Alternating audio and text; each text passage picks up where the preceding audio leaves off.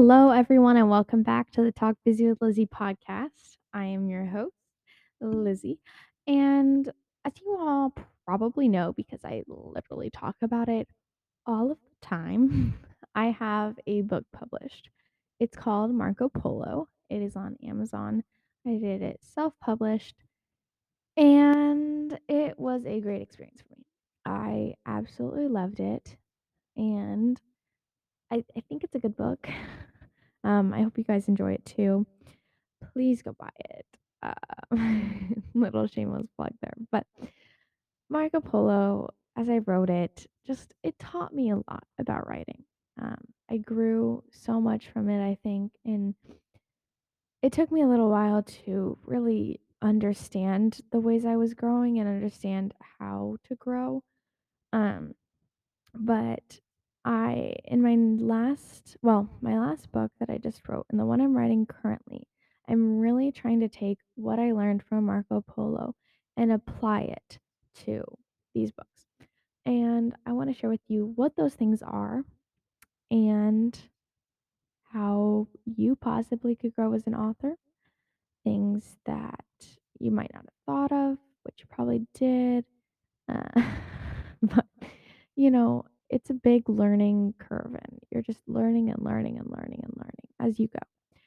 And there's a lot of things that I knew, but I didn't know how to put them into practice. And after really writing this and then editing it and then putting it out and then rereading it, it's just really showed me the ways that I should be and can be growing as an author in my next books.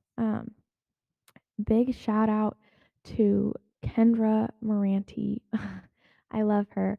She is an absolutely amazing human being, and this would not be possible without her at all. These books just, she has taught me so much, and she is my editor in a sense. I do a lot of my own editing. She helps me with plot edits and just growing as a writer. And I thank her so, so much for that, okay? She has helped so much. I can't even begin to explain it to you. I actually got to have coffee with her. Well, not coffee. We had muffins with her at Panera a few weeks ago. It was a while ago, but we got to talk about Marco Polo a little bit, ways that I've grown from ways I am trying to grow from that.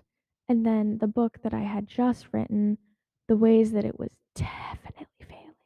Oh my goodness, it was really bad. But I knew it wasn't my best work at all. It was even worse than Marco Polo. I, which Marco Polo is good. I'm not saying it's bad.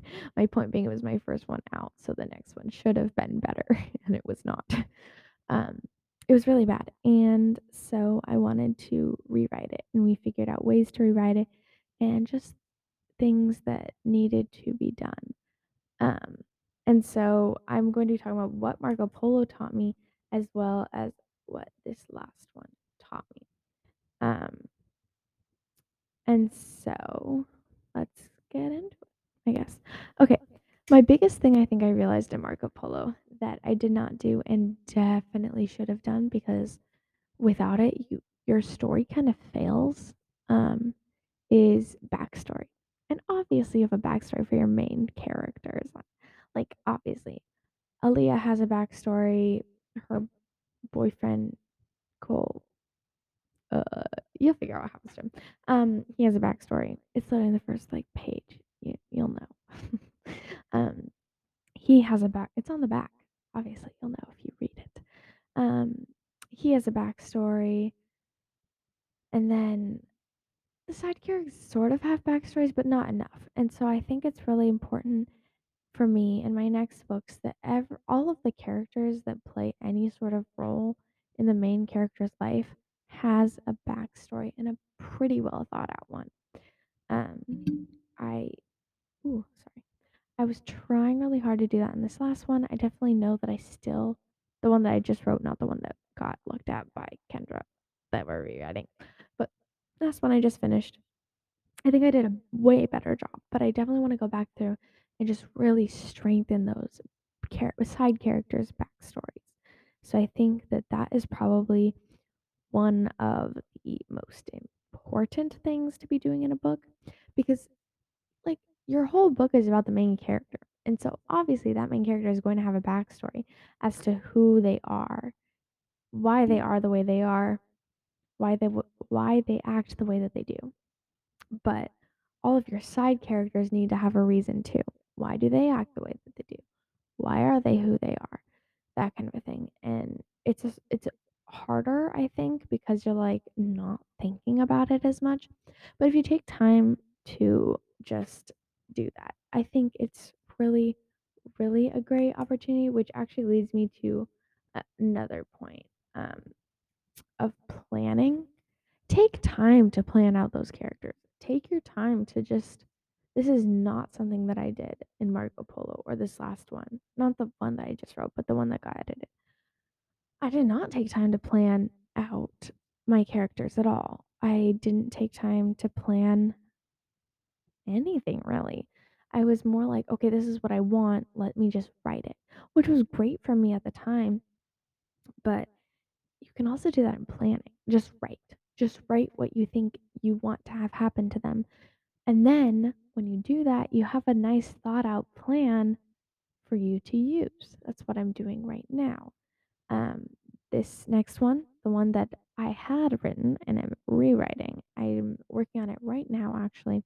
That's what I did. I planned it out. I could do better about planning out the characters, I think, but what I'm doing right now is I have a notebook and I have written out exactly what I want to happen in each chapter.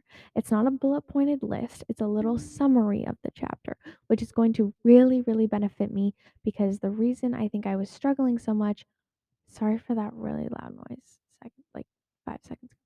Anyways, the reason that I was struggling so much when I was planning was because I wasn't planning correctly. I was planning in a way that was a bullet pointed list that was not helpful to me. And so once I just wrote and summarized each chapter, it really, really was beneficial to me. So I think that that is a really, really great way for you to get started on your book. The next big thing is again coincides with planning. It's research. If you're dealing with a big topic, like depression, anxiety, PTSD, pregnancy, drinking, whatever it might be, do research on it. This is one thing that she really pointed out to me was okay, you need to get your research done because this isn't lining up. This isn't how it works and we need to do some research. So I did. And I watched YouTube videos, I looked up articles. It's easy to do research nowadays. There's so much at your fingertips for you to just look at, whether it's on your phone, on your laptop, whatever it might be, reading. Just it is really beneficial. Um, and it's really helped me. So that's what I gotta say about that. Do your research. It will help and it might take a lot of time, but it's going to make your book as best as it can be. And I think that that is the goal of all writers. Um, my next thing is, no, I'm not going to say that one. Show, don't tell. This one has been hard for me. Um, show it in your characters. Don't say that she's tired. Describe the bags that are under her eyes. Describe the way she's yawning, the way she's practically falling asleep at the lunch table or the dinner table or at her desk, whatever it might be. Describe it. Don't be like, "Oh, she was tired." Blah blah blah blah and move on. No, be like, "She had I could tell. No, I could tell she didn't have a good night's rest by the bags under her eyes." Or you don't even have to say the first part. You could say she walked in with bags under her eyes and fell asleep at the dinner table. Whatever it might be. I don't know. Just show it. Don't be telling me that she's tired. Show me it. Show me how you know she's tired. The next point that I have to make is something that was very, very much a part of rewriting, not rewriting completely, but rewrites of Marco Polo. And that was the aha moments. Having those moments with the characters, or the reader goes, ah. Like they're like, aha, I got it. Now I understand why this character is the way that she is. Or, which goes with the backstory. Anyways, having those just moments of, ah, aha, I got it.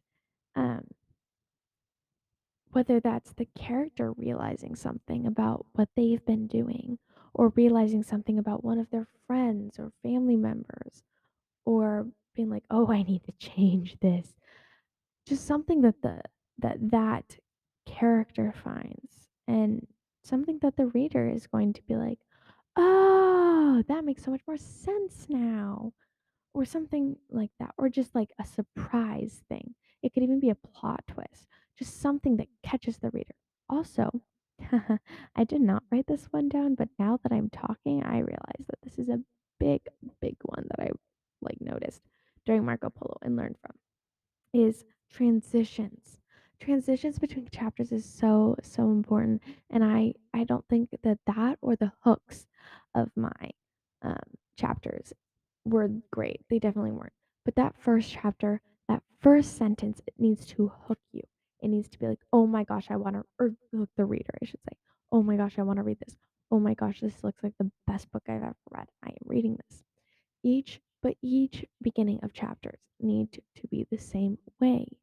Keep that reader hooked. Keep them wanting to come back for more. Something I'm working on, same with transitions. Leave them hanging. Leave them wanting to read the next chapter, wanting to be like, oh my gosh, what actually happened? I think that's what's really cool about two perspective books is sometimes that answer is not that question is not answered until a couple chapters later or a whole chapter. Like just that next chapter is the next person's perspective, so you don't get an answer to that last question, that last transition. So I think transitions and um, and hooks are very, very important. Lastly, we have marketing. Um, Marketing is really important, and I wish I had done more research on it. Um, but use social media, tell your friends, make business cards. There's so many other ways, and I'll do a home marketing episode too. But it's something I'm still working on, still learning about. But marketing is so important, and you need to learn how to do it. And do it before your book comes out. Do it while your book is out. Just do it. And so I'm gonna probably start um, marketing my next book now, even though I'm not even finished editing it yet.